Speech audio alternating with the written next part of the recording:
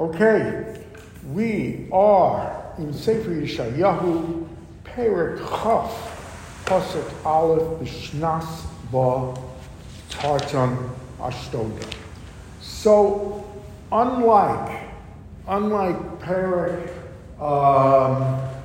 Yudches, which was Gog Umagog, and unlike Yudches, which we learned yesterday, which was a continuation of the Messianic days when Yisrael, Ashur, and Mitzrayim would make a peace coalition among themselves that would acknowledge the supremacy of the Kadosh Baruch Hu. Everyone would speak Hebrew. It would be a truly Messianic vision of the world coming together under one Creator. But unlike that, Perek Chaf today has a very specific timeline. We know when Yeshayahu gets it. We know when it's carried out. But let's just put it in perspective. It's done at the time immediately after Sancheriv, the king of Ashur, has exiled the 10 tribes. The northern kingdom has been scattered through the Assyrian Empire, which at that time was really the whole known world, because what Sancheriv, as we learned, had a policy of Bilbo Ha'amim. He would take the conquered indigenous people of the lands that he had conquered and spread them out. He would take them to far-off provinces, which make sense politically because it certainly reduced any chance of a rebellion if they're not there, if they're thousands of miles away from home. So now Sancheriv turns his attention to Judea. He captured most of Judea after that. The cities, the terrain, with the one prize so far eluding him being Yerushalayim. He had everything, but Yerushalayim was the grand prize.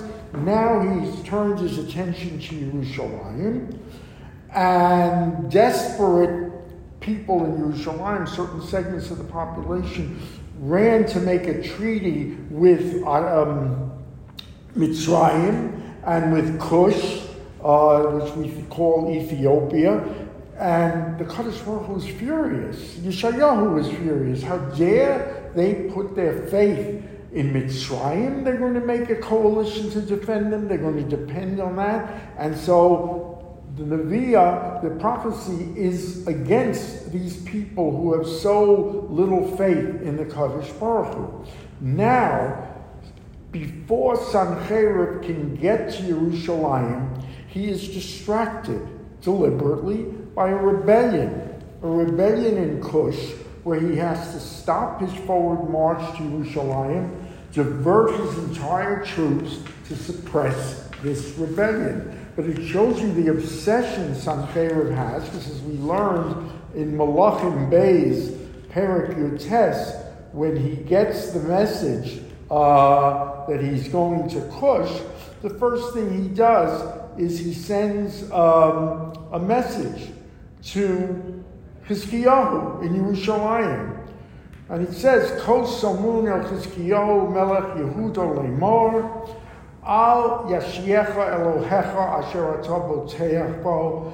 Don't think your Kadosh Baruch Hu is going to save you. Lemar lo sina sein Yerushalayim biyad melech Ashur, telling you Yerushalayim will not fall into the hands of Ashur. He's letting him know, you're not off the hook. And more, he cannot resist adding the ridicule to the Kadosh Baruch Hu. Hinei atah shamata, you have heard, continues Sancheriv, es asher asu malchei Ashur l'chol ha'aratzos l'hachimam, va'atah tinatzeo, how I've conquered every known land in the world, in the known world at that time. You're not going to triumph. Ha'atzilu osam Elohei hagoyim, will they are the gods who couldn't save Gozan, he lists, Charan, Varetzef, Ubnei Eden, he gives a list of his conquests. Ayo, Melech Hamas, Melech Arpad, Melech La'ir Svanayim, Hine Ve'iva. In other words, you can't win. If I could defeat these gods, you don't think I could defeat yours. Chizkiyahu, as you remember, calls for Yeshayahu, who calls down for Hashem. Hashem says to him, do not worry, you are going to triumph. So now one question remains. Why did the Kadosh Baruch Hu have to do it? We know there's going to be a tremendous nace with Sancherib, where his entire army dies without a shot being fired outside the gates of Yerushalayim. Why does he defer it? Why go through this interruption in Cush? And the Radak is a very interesting parish. Radak says there's two ways to do it. You can be mamayit a nace, minimize it, or you can maximize the nace. Here, what the Kadosh Baruch Hu is doing is maximizing the nace.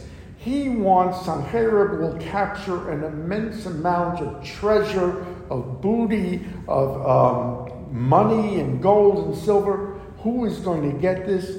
Yisrael is going to get the benefit of Sancherib's diversion to Cush. So you are being mefarnes the nace, you're being megadel it. An example the Radak gives of minimizing the nace is at the Yam Suf, where the Bnei Yisrael crosses the Red Sea, that it says in the Torah that a large wind came out of the east. In other words, you could possibly interpret it as saying, this is what divided the Red Sea. Or Gidon, as an example. Gidon reduces his army to 300 men and then conquers Midian again without a shot being fired. So you can mamayit the nation, can be megadel, and that's what the Kadosh Baruch Hu is doing here. So again, to set the stage, Sancherib is now almost on his way to Yerushalayim. Bnei Yisrael, or the people of Yehuda, has made a treaty with Mitzrayim, begging them in a mutual defense pact, which the Kadosh Baruch Hu, Kavayochel, is furious at them for this just gross lack of faith.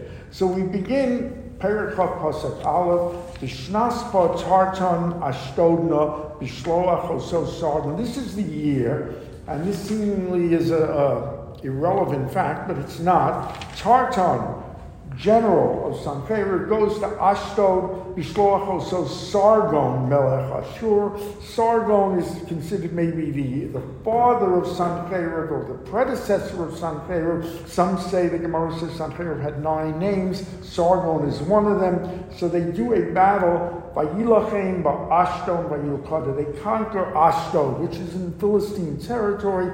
I think, or the Mefarshim, I think, the significance is in that it sends a message to Mitzrayim that here, if they're going to defeat Ashdod, they're next Mitzrayim, and Mitzrayim may be no match for them. Continues.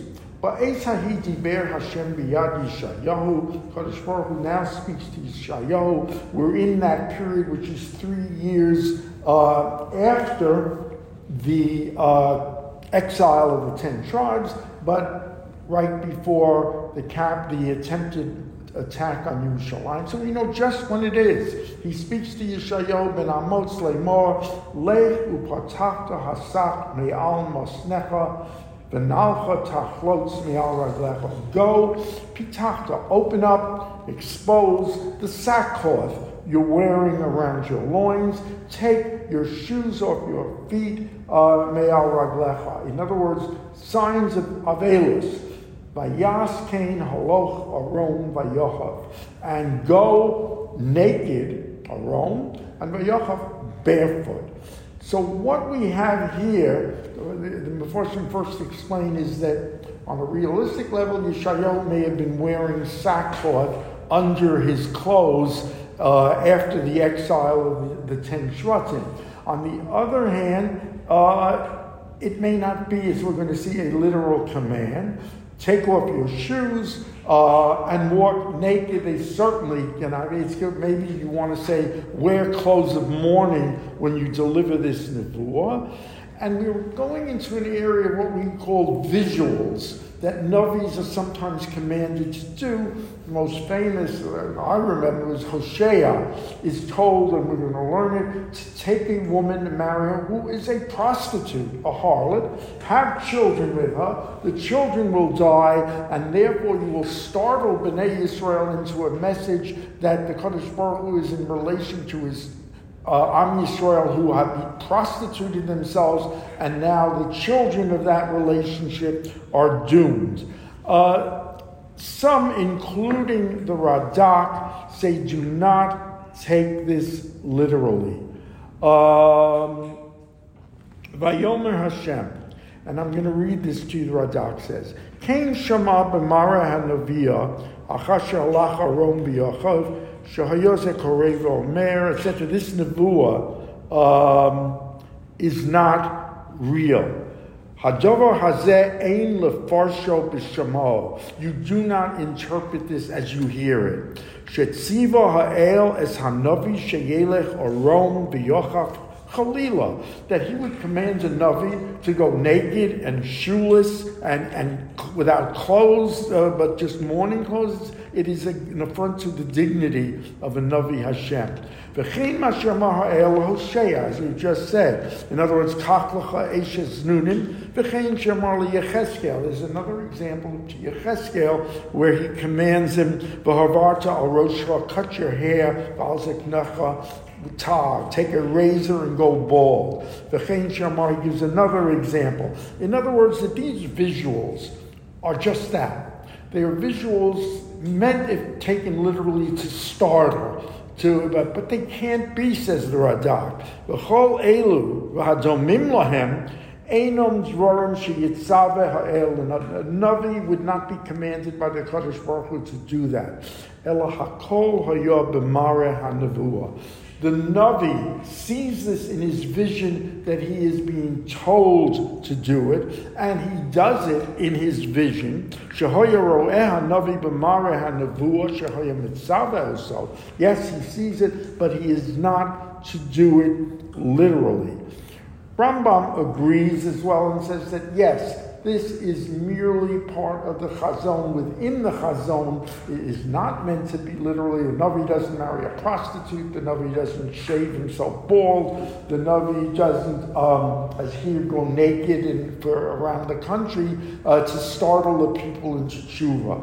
It's a concept, not a direct visual. Abarbanel explodes. The Abarbanel says, nonsense. The Rambam is wrong. This is real, this is literal, etc. And the Rambam is making a terrible mistake with this. So either way, a visual intent to startle or a concept, a Navi within a Navi. In any account, Vayomer Hashem kasher halach avdi Yeshayahu, and now the Kadosh Baruch Hu says, like my Eved Yeshayahu goes around the Yochov, Shlosh Shanim will go for 3 years naked, Osvamo face on Mitzrayim v'al Kush. This will be a sign to Mitzrayim v'al Kush, which you, the people of Judea, have so wrongfully put your faith in Emunah in instead of the Kadosh Baruch Hu. Moreover, notice the Lashon Avdi. He refers to Yeshayahu as Avdi.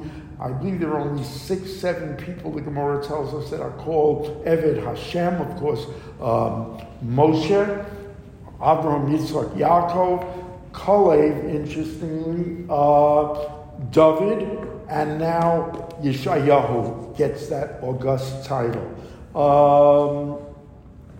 Pasuk Daled, Ken Yinaheg Melech Ashur, Eshri Mitzrayim, Veskolus Kush, Na'arim Uzakanim.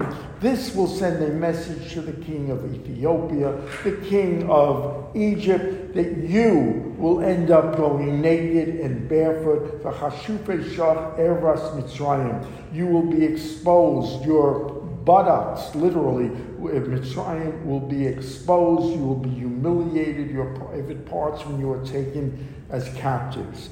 And so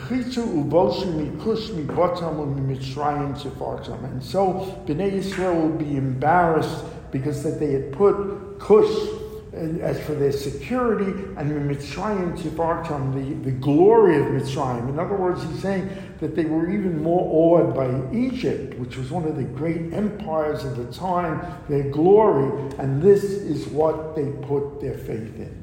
The Amar Yomer of Amar Yoshev Ha'ai Hazeh, and the people of this island, a rare usage of the term Ha'ai is an island. Why is Yerushalayim being described as an island? Really because it's surrounded by enemies who hate it.